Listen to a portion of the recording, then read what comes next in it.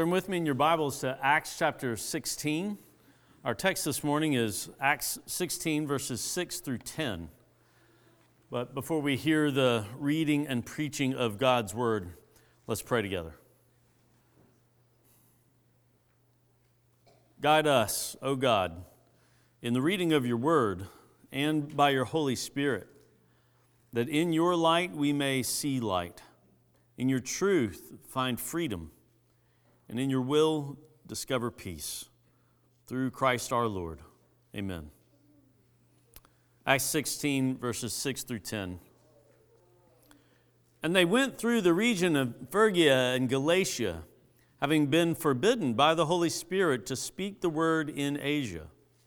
And when they had come up to Mysia, they attempted to go into Bithynia, but the Spirit of Jesus did not allow them. So passing by Mysia, they went down to Troas. And a vision appeared to Paul in the night. A man of Macedonia was standing there, urging him and saying, "Come over to Macedonia and help us." But when Paul had seen the vision, immediately we sought to go on into Macedonia, concluding that God had called us to preach the gospel to them. This is the word of the Lord. Thanks be to God. Kids, y'all come up and join me. Welcome. Good to see you. Yeah, come on up.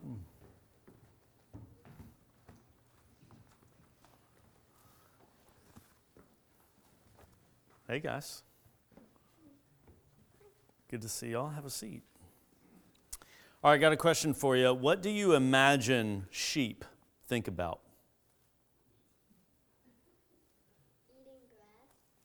I think so too. I think they probably think a lot about grass and where to find it. And their search for grass can probably lead them into all sorts of situations, right? Some good ones. They find some really good grass. And maybe some not so good ones. They might eat poison ivy. Maybe. Because sheep are kind of dumb sometimes. Now, a good shepherd, he cares about grass too, right? Why? Why would a shepherd care about grass? He doesn't eat it. His sheep. Yeah, he loves his sheep, and he wants what's best for them. Now, does a sheep know which field has the best grass right now? No. Does a sheep know which field is on the edge of a cliff? No, probably not. Does a sheep know where the bears or the wolves are likely hiding? No. But a good shepherd knows all those things. And he is determined to lead the sheep to the place that's best.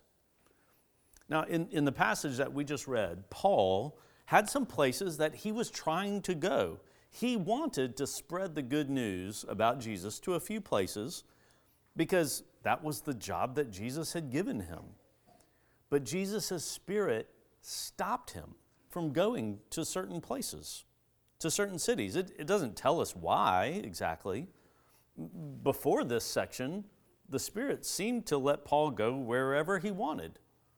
But now, Jesus' Spirit stops Paul from going to one place and then redirects him towards somewhere else. Now, what's going on?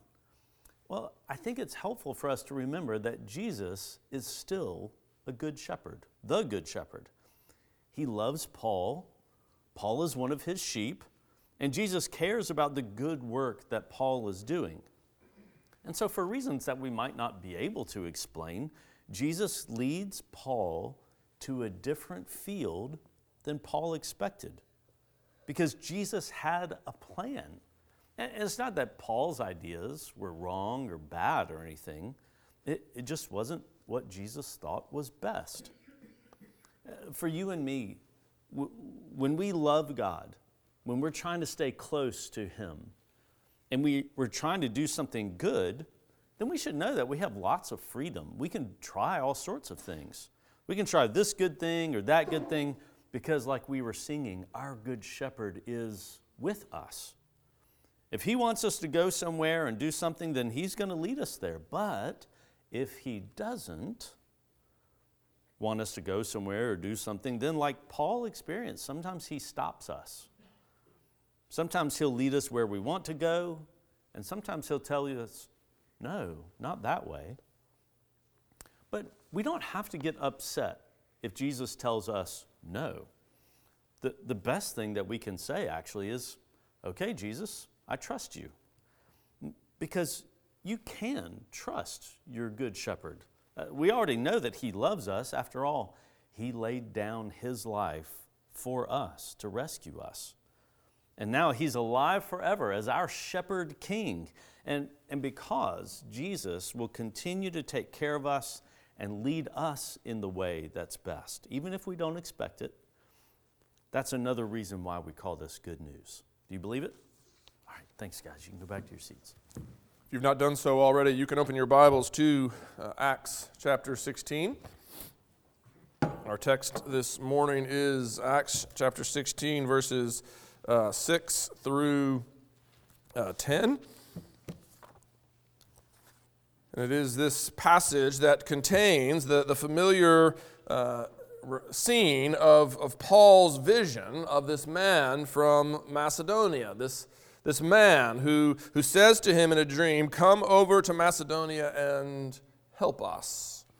And we read in the text that it was only after Paul had seen this vision that he and his companions, now including not only Silas and Timothy, but notice also Luke, we see that in the switch to we there in verse 10.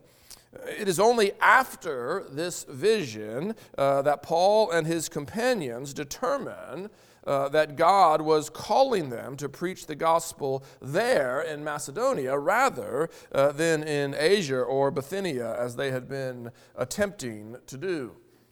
But before we consider Paul's vision, even though that is the centerpiece of this passage, before we consider that, I want us to consider those attempts to go to Asia and Bithynia.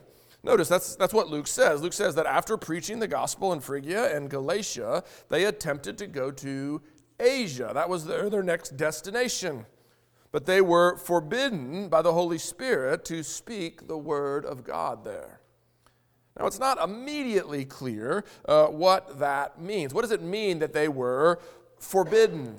The word forbidden might suggest that they had been denied permission to preach the gospel in Asia. That is, they had asked the Lord to give them permission to go there, and the Lord had said no. That's, after all, the way that we normally use the word forbid. You ask your boss for permission to take the day off or to go and travel across country to see a client, and he does so. He gives you permission or he doesn't. He forbids you to do so. And Luke could mean something like that. It could mean that they asked and God had said no. But at least in my mind, the context of the overall narrative suggests that it's more likely that this forbidding was providential.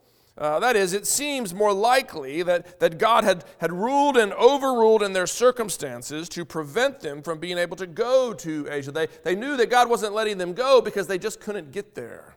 It's maybe that they were denied permission, but it's also likely that they just were denied access through God's providential ruling. They were not denied permission, but providentially hindered. And of course, the Spirit could have done that in any number of ways, but however he did it, whether it was actual forbidding of permission or whether it was a forbidding of providence, however he did it, the Holy Spirit prevented them from speaking the word of God in Asia. And so what they did when they couldn't get to Asia is told to us in the next verse. Luke tells us that when they couldn't get to Asia, they turned their attention to Bithynia, and they tried to go there. They didn't give up on their mission. They didn't decide that they were no longer called to preach the word anywhere, but rather they chose a new destination. But again, the Spirit, this time referred to as the Spirit of Jesus, did not allow them to go. Again, their plans were frustrated. Now think about being in their shoes. I wonder, what must they have been thinking, or what must they have been feeling at this point? They've tried to go to Asia, and they were prevented. They've tried to go to Bithynia, and they were prevented. I can easily imagine them as frustrated and confused. I know I would have been in their situation. I wonder, have you ever resolved to do some good work for the benefit of one of your neighbors and been prevented from doing so? Or if not prevented, at least run into one roadblock after another? Have you ever experienced difficulty after difficulty after difficulty while trying to do some good work for the benefit of someone else? I suspect that you've all had that experience. I know that I have. And those experiences of frustration, those experiences of roadblock after roadblock after roadblock, they tend to stir up in me all sorts of frustration and resentment. I think to myself, okay, God, I'm trying to do something good here. Why are you making it so hard? I'm trying to do something that I think you want me to do. Why are you putting obstacles in my way instead of removing them? Shouldn't you be making this easier instead of harder? Have you ever thought along those lines? Have you ever felt that way? I know that I have. And if you are like me, and if you have thought along those lines, I hope that you can see that such a response to obstacles and frustrations, such a response to trials of all sorts, is a functional denial of what we profess to believe. It's not how we ought to respond. You see, we profess to believe that God is the sovereign Lord of the cosmos. We profess to believe not only that He is the creator, but that He is the ruler of all things. And we profess to believe that He is even now at work, working all things according to the counsel of His will. This is what the Scriptures clearly teach us. It's what we're going to be studying in Sunday school this morning. And that is why our frustrations are directed towards God in such situations. We know that He is God. We know that He is in control. And so therefore we are frustrated with Him when He seems to be placing difficulties in our way. We know that He could have done something about the difficulties that we are facing. We know that He could have removed the obstacles. We know that He could have opened the door and provided the necessary resources, but He didn't. He didn't do any of those things. He didn't do any of the things that we think He should have done, and therefore we become frustrated with Him. But again, think about that. Think about the implications of being frustrated with the Lord of the cosmos, because we don't believe merely that He is in control. We don't believe merely that He is working all things according to the counsel of His will. We profess to believe that the will that is guiding all of His actions is a good, perfect, and pleasing will. We profess to believe that the God who is working all things according to the counsel of His will is the same God who has promised to work all things together for the good of those who love Him. A promise that has been confirmed, even as Sam was saying to the kids, a promise that has been confirmed by the gift of His Son. God has demonstrated His love for us beyond all reasonable doubt in this, that while we were still sinners, Christ died for us. When we were yet His enemies, He put forth His Son as the propitiation, as the sacrifice that satisfies wrath, that we who were hostile in mind towards Him might be brought near, might be pacified, might be reconciled, might even be given the right to be called the children of God. That is what God has done for us. And as Paul goes on to say in Romans chapter 8, if He has not spared His own Son, how will He not also with Him graciously give us all good things? This is what we profess to believe. We profess to believe that the God who is working all things according to the counsel of His will is the God who works all things for the good of those who love Him. We profess to believe that His will is good, perfect, and pleasing. But don't misunderstand what that means. This doesn't mean that we shouldn't groan when we face trials of various kinds. In that very same chapter where Paul talks about God working all things together for good, he talks about how the people of God groan We groan in this present evil age. We groan when we face trials of various kinds. This is right. This is reality until God comes again to bring to completion the good work that He has begun. But we grieve and we groan as people of hope. We grieve knowing that no obstacle, no hardship, no trial can thwart God's good purpose for us. Again, remember what Paul says in Romans chapter 8. He says, in all these things, referring to the obstacles and the trials of this life, he says, in all these things, we are more than conquerors through Him who loves us. For, he continues, neither death nor life, nor angels nor rulers, nor things present, nor things to come, nor powers, nor height, nor depth, nor anything else in all creation can separate us from the love of God in Christ Jesus our Lord.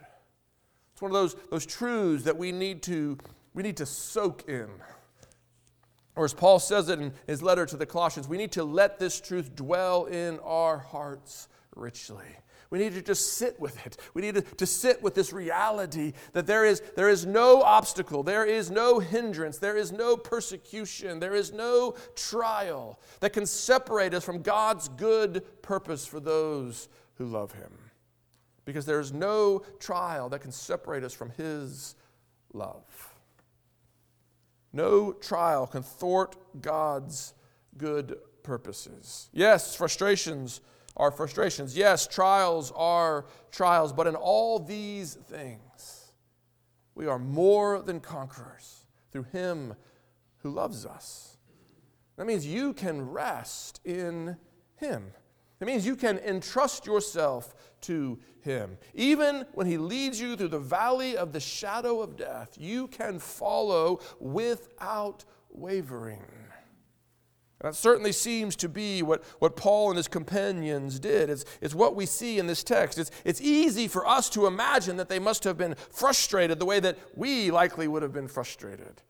But Luke doesn't describe them as frustrated or angry. He doesn't even hint at such emotions. He simply says that when the Spirit didn't allow them to enter Asia, they turned to Bithynia. And then again, when they weren't able to enter Bithynia, they went to Troas. And I think that is a beautiful picture of how Christians are to serve the God who has proven Himself to be their good shepherd. And there's a couple of things I want us to notice here. First, I want you to notice that Paul and his companions, they had an objective related to their calling, and they endeavored to accomplish it. All right? Think about that for a second. They had an objective related to their calling. What does that mean? Well, what was their calling? Their calling was to preach the gospel. That was what they were called to do. That's what they had been set apart for, both by the Spirit and by the church. And therefore, they knew that was their primary mission. But not only did they have this sort of general sense that they were called to preach the gospel, they had an objective related to that calling. They had a plan how they were going to do it. They were going to go to Asia. And then when that didn't work out, they were going to go to Bithynia. And they planned to go there that they might preach the gospel there. They had an objective related to their calling. And they endeavored to fulfill that objective. They gave themselves to, they planned, they probably collected resources, and they began to move in that direction. It's why the Spirit had to act to forbid them, to stop them from going, because they were endeavoring to fulfill the objective that they had chosen in their attempt to fulfill the realities of their calling. And I want to suggest to you that is a model for all Christians. That is a model that all of us should be emulating. Not all Christians are called to preach the gospel in the same way that Paul and his companions were. We're not all missionaries in that sense, but we are all servants of Jesus Christ. All of us have been called into the service of our King. And that means you are to be serving Christ in your home. You are to be serving Christ at work. You are to be serving Christ in this community as he gives you opportunity. Those are your callings. You are a servant of Christ in all of these places, and therefore you need specific objectives for doing so. How are you going to serve Christ in the workplace? What is that going to look like? How are you going to serve Christ at home? How are you going to serve Christ in your community? We need to think about specific ways in which we are going to fulfill these things. It's not enough to just have a general sense, well, yes, I'm a servant of Jesus. What is that going to look like in the details of your daily life? What is that going to look like for you? And that's part of what personal individual discipleship looks like. Those are the kinds of questions that Sam and I and the other elders would love to have with you, helping you to discern what does it look like for you to serve Christ in your particular place with the particular resources that he has given you. What are the opportunities that he has given to you for doing good works to the praise of his name? But not only must you identify those objectives, you must endeavor to accomplish them. You must begin to actually work towards those ends.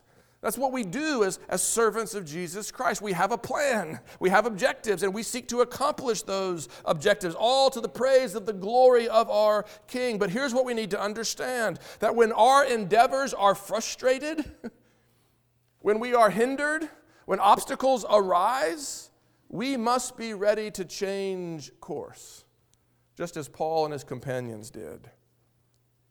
Because we believe that we have a good shepherd who is not only interested in our good, but who is working all things together for our good. Our shepherd is the Lord of the cosmos. And therefore we can follow him. We can trust him. Coming out of seminary, I didn't want to be a youth pastor. You've heard this story before. That was not my calling. I was pretty sure of it.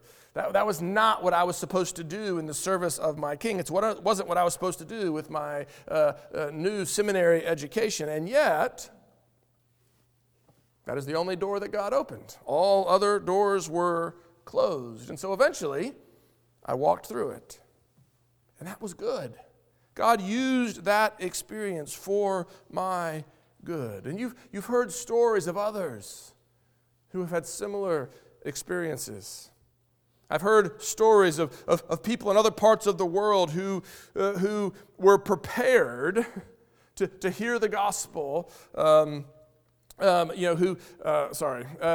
heard stories of people in other parts of the world who intended to advance the gospel through further education. That's what they thought they were called to do. But then those plans had to be set aside because of an aging parent or because of a sick child. Their plans were good, but they were not able to fulfill them. I know of people who intended to serve God in a particular way, you doing a particular job, but again, those doors were not opened or those doors were closed in their face, and now they have to serve God doing something else entirely. I know of people who felt called to be parents, but who never had children. And so they had to change course. Some of them are now taking care of orphans. Others have gone in entirely different directions. But their plans did not come to fruition, and so they had to hold those plans lightly. And of course, it's not always that God closes doors. Sometimes he just makes the way hard. Here we see God preventing Paul from going to Asia, but in other occasions, Paul's planned objective is still there to be had, but getting there is really hard. Getting there sometimes means getting stoned or imprisoned or beaten with rods. We've seen that in Paul's experience up to this point, and we will see it again and again in our study of Acts. In such situations, we do not necessarily change course, but we still have to trust him. We still have to entrust ourselves to him. We have to believe not only that he is sovereign, but that he is working for our good. And so when the way is hard, we press on in the strength and his strength to do the good that he has prepared for us to do. And this then is the first thing that I want us to see in this text. I want us to see that Paul and his companions, they had an objective plan for fulfilling their calling, and they were endeavoring to accomplish it. But at the same time, they held those plans lightly, entrusting themselves and their plans to the Lord, ready to change direction at his prompting. And in doing so, they set before us an example that all of us should be ready to follow. But of course, implied in all of that is that not only did Paul have a plan, but that God had a plan. And that's the second thing I want us to see here. Clearly in this text, God has a plan that he is working to accomplish. That's implied in the way that God is working all things together for the good of those who love him according to the counsel of his will. Just think about that phrase, the counsel of his will. The counsel of his will is his plan. It's that which he is working to accomplish. You see, we have to understand that God isn't just making things happen at random. He is executing his will. He's not acting capriciously, but rather he is preventing Paul from going to Asia and then again to Bithynia according to his plan. He's preventing them from going there because he's directing them towards Macedonia, where he has work for them to do, work which we will begin to explore next Sunday as we look at the conversion of Lydia. Now again, that God has a plan is kind of obvious when you stop to think about it. Of course, God is working according to a plan. But again, it's one of those truths that even though it's obvious, we need to soak in it. We need to let it dwell in us richly. We profess to believe that we are God's servants, that he is God and we are not. But how hard it is to take the posture of a servant. How hard it is to believe that we are here to serve him and do his will. How easy it is for us to believe that he should get on board with us in the direction that we are going. We need to soak in this idea that God has a plan, that he is working all things according to the counsel of his will, because it remains true even when we can't see the big picture. It remains true even when we don't know exactly what he is doing. Why does God allow us to experience hardships and trials when we're trying to do something truly good? We understand, if we run into trouble when we're doing something we should not be doing. We kind of get that. But why does God make it hard when we're doing something truly good? Why doesn't he provide the resources when we're attempting to do something truly good? Why would he prevent us from doing something that's going to be a blessing to our neighbors and to our community? Why does he close doors when we're trying to serve him? The truth is, we don't often know.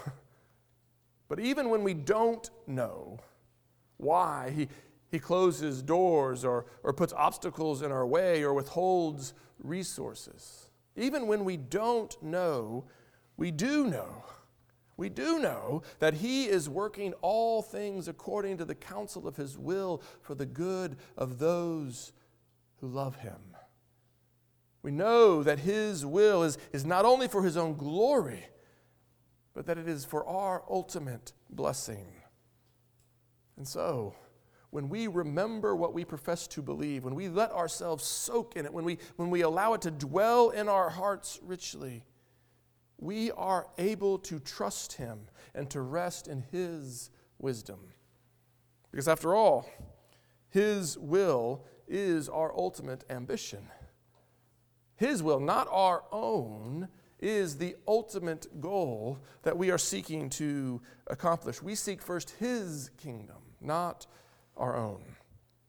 And therefore, the obstacles and the trials we face are part of God executing his will, which, when you think about it, they must be. If all things are according to the counsel of his will, then these trials cannot be exceptions. And so if the trials and the obstacles that we face are part of God's will, then we can receive them and we can submit to them without grumbling or complaining. We may groan because it hurts. That's okay. But we do not grumble and we do not complain but rather with humility, we seek to submit to God's will as he rules the cosmos for his glory and our good. You see, Paul knew that Jesus had promised to build his church. And he knew that he was but an instrument in his Redeemer's hands. And therefore, when the Spirit prevented him from executing his plan, he was ready and willing to change course. As I've said on other occasions, he was ready and willing to endure hardship, but all because he knew that God had a plan and that he had a plan to keep the promise that he had made. He didn't know the details of that plan, but he knew that God was working all things according to that plan for the good of those who love him. And that made all the difference. Paul's ambition was to see the church grow and increase. And he knew that Jesus was going to grow and increase his church. And therefore, he was willing to play the part that was given him by his master. He could be content to do what he was able to do, what he was allowed to do, because he knew he was ultimately serving the Lord and not himself. And it's the same for us.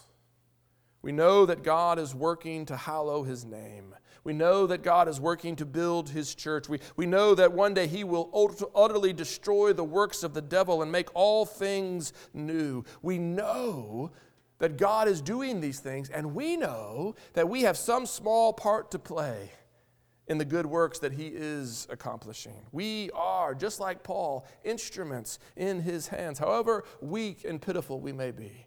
He has called us into his service. And therefore, we can endure hardships. We can change course when we must. Not because we know exactly what God is doing, but because we know that God is executing his good, perfect, and pleasing plan. Doesn't mean that the path is always easy or pleasant. We may still groan and grieve. But if we let these truths dwell in us richly, if we let them fill us up, then we will be able to submit to his leading, regardless of the obstacles, regardless of the trials, regardless of the persecutions that may come. This then brings us to our final point, and really it's the point that stands out most in our mind. It's the point of this vision, but we need to understand this vision in the context of what's going on here. God has a plan. Paul has a plan. That plan is, they're seeking to execute that plan in the service of their king.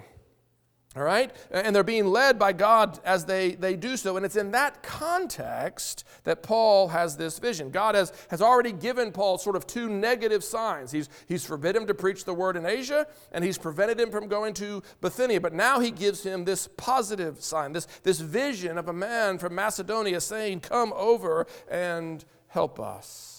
And Luke tells us that it was after Paul had this vision that immediately the group of them decided that they were going to go into Macedonia and preach the word there. They decided this is what God was calling them to do. And there are several things I want us to understand about this vision that Paul has. And the first thing I think we need to see, the first thing we need to understand is that this vision is extraordinary. Back in chapter 10, God gave Peter and Cornelius dual visions in order to initiate the proclamation of the gospel to the Gentiles. Here, he gives Paul a vision of a man from Macedonia in order to direct the gospel into what we now know as Europe. But even in the lives of the apostles, such visions were rare. Such visions were extraordinary. God was not in the habit of directing the daily affairs of his ministers through such visions.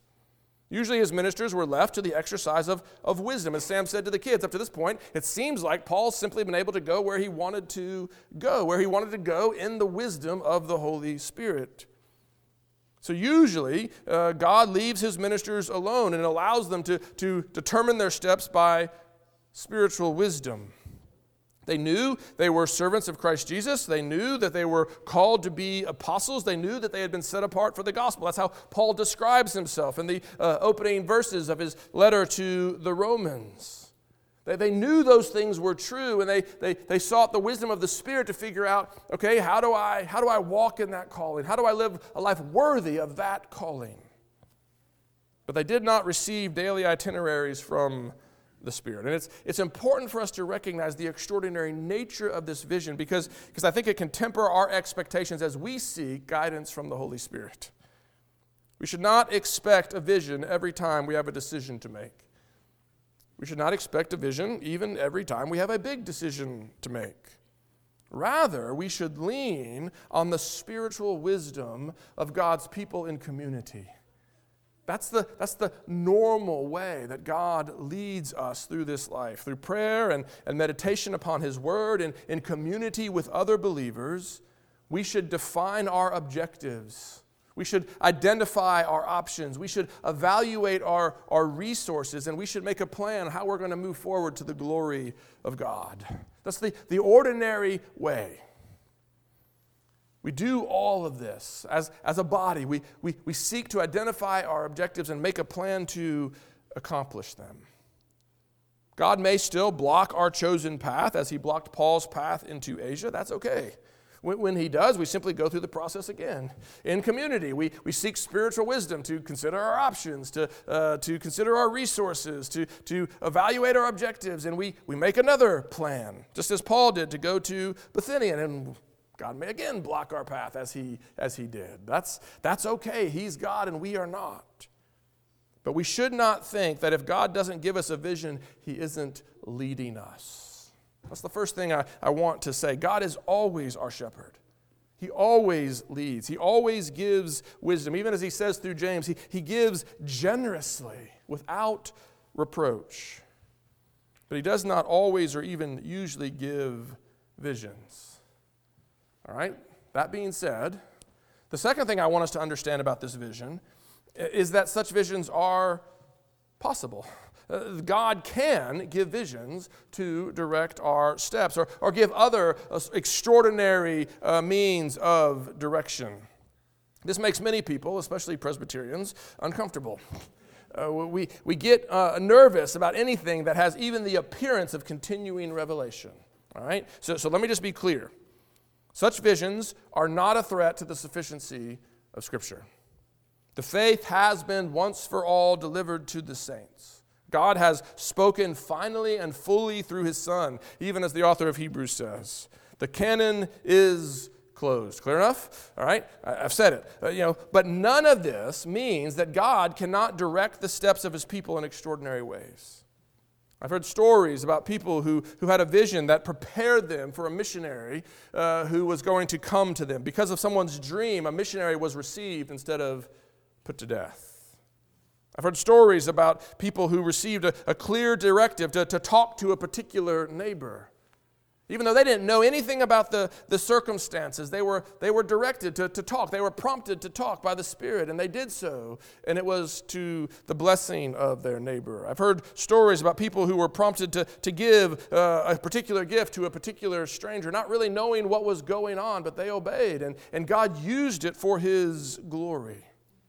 We do not have to deny the validity of such stories just because we're Presbyterians.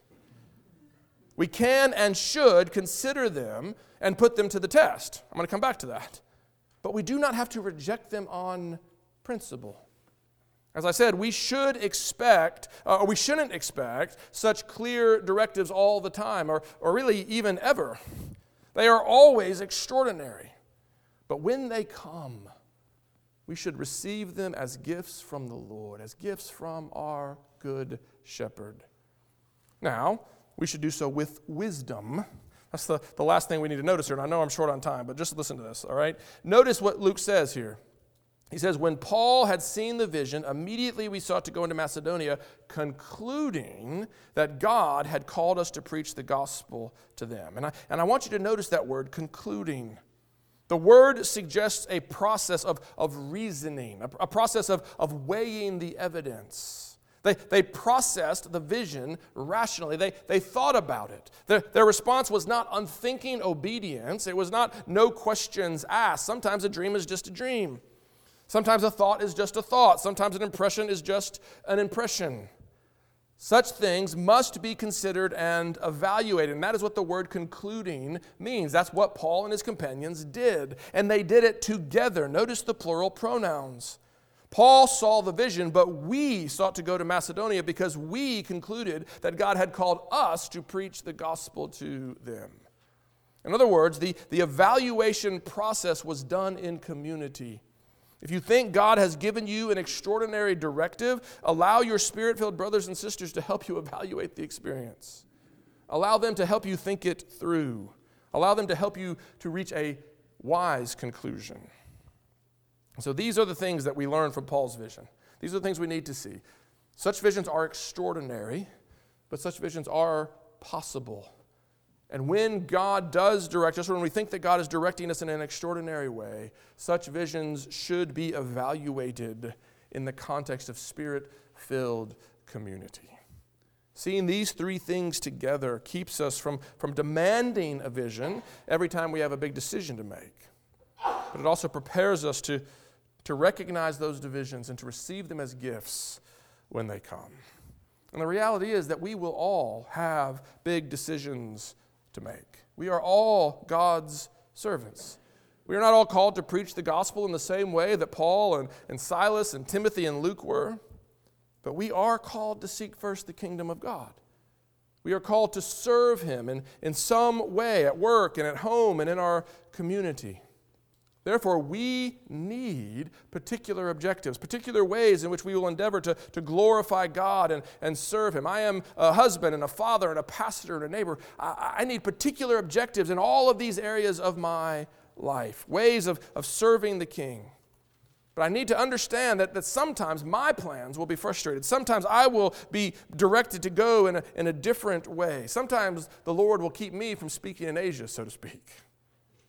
And when He does, I need to be prepared to submit to His guidance and to go in a new direction, even as Paul did, because God is at work, and His will is good, perfect, and pleasing. Therefore, when I am thinking clearly, I will gladly set aside my agenda, my plans, my objectives to do the good works that He has prepared for me to do. That's what Paul did, and the Lord led him to Macedonia. I don't know where He will lead me. I don't know where He will lead you. But I know that He will lead us. Whether by ordinary providence or extraordinary measures, He will lead us. He is our good shepherd.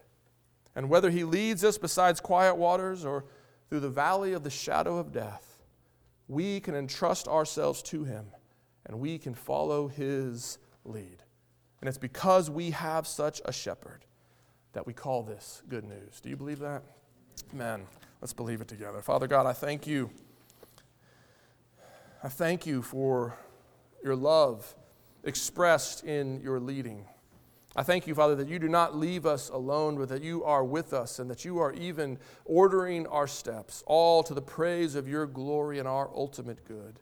Father, give us the grace that we need to see You as our shepherd and to entrust ourselves to You as our shepherd. Father, this is what we pray. This is what we ask for.